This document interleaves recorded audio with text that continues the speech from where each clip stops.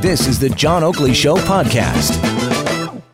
You know, the whole idea of the Liberals, they've got issues to reconcile, Western oil extraction versus fighting climate change. I don't know how they're going to square that circle, but let's put it to a wiser man than I. Conrad Black, author, commentator, and historian, has joined us here on the Oakley Show. Conrad, good afternoon. Good afternoon, John, and if I am equally wise to you, I am rich indeed. Oh, my goodness. Flattery gets you everywhere, Conrad. It's not flattery, it's a Well, I appreciate that. Thank you for that. Insofar as what I said, though, you know, when it comes to how the Liberal government, having just announced, for example, his new cabinet just a few days ago, this new Minister of the Environment and Climate Change, Jonathan Wilkinson, he's from Vancouver, I guess, and big in this field. Then you got Chrystia Freeland, who's got to go out and sell Western Canada on the idea that, you know, we can pacify or, you know, satisfy all interests. This is going to get real interesting, isn't it? Yeah, well, that was sort of my comment after the election. I think I don't know Mr. Wilkinson at all. He has a so-called clean tech background, which is fine. But I think either we want to build on the petrochemicals and petroleum industries and with absolutely very high regard for environmental concerns and, where appropriate, for the interests of indigenous people. We want to build on it as the great source of exports and export revenue that it is for this country, or we're trying to shut it down, and this government can't suck and blow at the same time.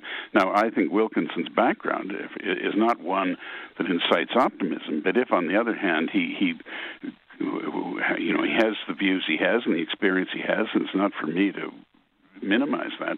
If he adopts the policy, he's going to try to help the oil industry of Canada perform in an environmentally safe and maximum production and profit way for the benefit of the whole country. Then I think the job can be done. But I don't know anything about him other than what I read, so I have no standing to say whether he can do it.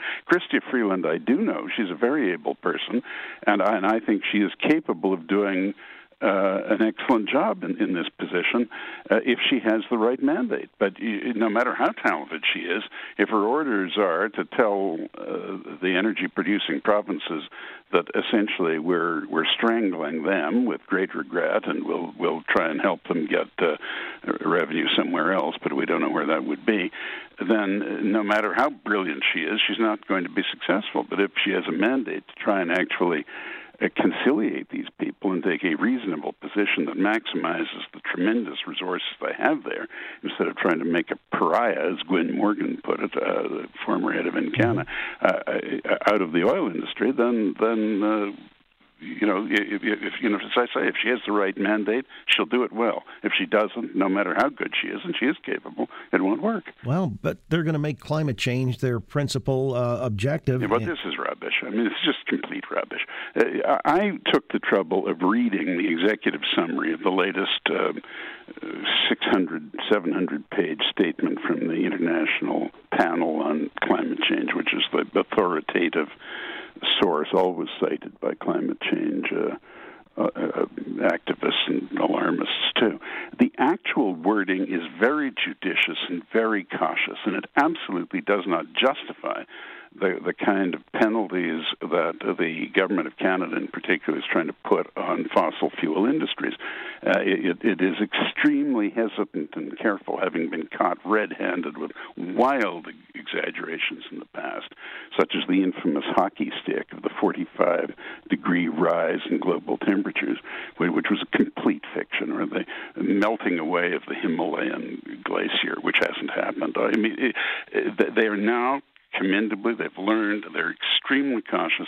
All they're saying is that it is possible that there could be an increase between now and 2052 of up to half a centigrade degree, but that is conditional upon various things that they cannot estimate, and in any case, if it occurs, would not be entirely due to man-caused so-called anthropogenic factors. And that's fine. I have no problem with that. But the second thing to keep in mind is Canada provides less than 1% of the anthropogenic emissions in the world, and by far the greatest source of them is in China and India, representing more than a third of the population of the world. And we celebrate, quite rightly, the fast economic growth of both of those countries. We export to it, we encourage it and profit from it, and it is a great thing. Tens of millions of people pulled out of poverty every year in both of those countries, but you do pay an environmental penalty for it. But even at all of that, it isn't clear that it's actually affecting world climate at all. Well, this is why I'm asking. But Canada, and look, if every home in Canada had a belching coal fire every day of the year, even in the summer, in their backyard, it wouldn't affect the climate of Canada or the world. Well, it's nonsense. We don't want to see our economy beggared or hampered because they've got this ideologically driven impression that's come out of the UN as much as anywhere, and this is where it gets interesting because I was reading in the National Post, for example, the Liberal Party's likely to place a high emphasis on winning the Security Council seat.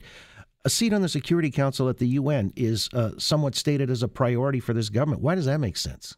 It doesn't. It's a valuable thing to have if you're a permanent member, but there have been 5 permanent members from the beginning. Right. The United States, the UK, now Russia, formerly the Soviet Union, and France and China. I think they should give it to some of the other main countries like India and Japan and Germany and one or two others. But that's not the point. A temporary seat is you're there at the sufferance of the majority in the General Assembly, which is essentially a ragtag of the poorest and most incompetently and corruptly governed countries in the world. And in order to get there, you pander to these people. That's how, what's his name, Gaddafi's Libya became the chair of the Human Rights Committee. Right. I mean, the whole thing is a mockery. It's primal screen therapy for the most backward regimes in the world. We should not be demeaning ourselves by pitching to such an electorate as that. Again, with Conrad Black. Well, at the United Nations, they're also famous for condemning Israel disproportionately, the number of votes. But, that even happens up at York University. Don't know if you followed this, but there were the anti-Israel protests up at York last night. And, when you got the folks who are against, there were soldiers from the IDF came in to give a speech or purported to give a speech, and they tried to shut them down, part of the cancel culture. The claims of Israeli apartheid, is that thinly disguised anti-Semitism?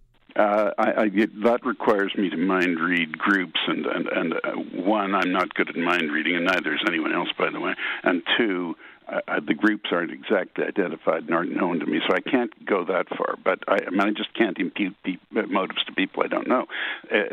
But I would go this far: it is either anti-Semitism or it is an ignorance that may not be malicious. It may simply be uninformed, but it is in any case an unsound and indefensible position. Israel is a huge success story as a country. It is set up with absolute legitimacy by the United Nations on the motion of Stalin's delegates, seconded by President Truman's, as a Jewish state, a homeland for people that when Israel was founded had been half its entire population in the world had been murdered in a genocidal assault from the most evil regime in history, Nazi Germany, and with, I may say, the collusion of some local elements. And that is the purpose of Israel. Then to call it an apartheid state when the Arabs who live in Israel have greater rights than any other Arab population in the Arab world or in that area, the Middle East, is simply an outrage. A complete outrage, and that it would take place in a Canadian university and deny people, any people, even if these people were Nazis, they have a right to free speech. And they aren't Nazis. They're veterans of a very distinguished military force that has defended Israel every day of that country's existence. And it's just a disgrace, and it's doubly a disgrace in the university. Well stated. Conrad, I appreciate your weighing in as always. I hope you have a great weekend. John, I'll settle down to more moderately stated views, but you throw some real grapefruit balls at me here. Well, they're fungos, and you hit them out of the park. That's how it works. Very well. I'll let you go on that note, and we'll talk soon. Good weekend to all your listeners, John. Thank you to you, and to you as well. Conrad Black, author, commentator, historian. Thanks for listening to the John Oakley Show podcast. Be sure to rate, review, and subscribe for free at Apple Podcasts, Google Podcasts, and anywhere else you get your on-demand audio.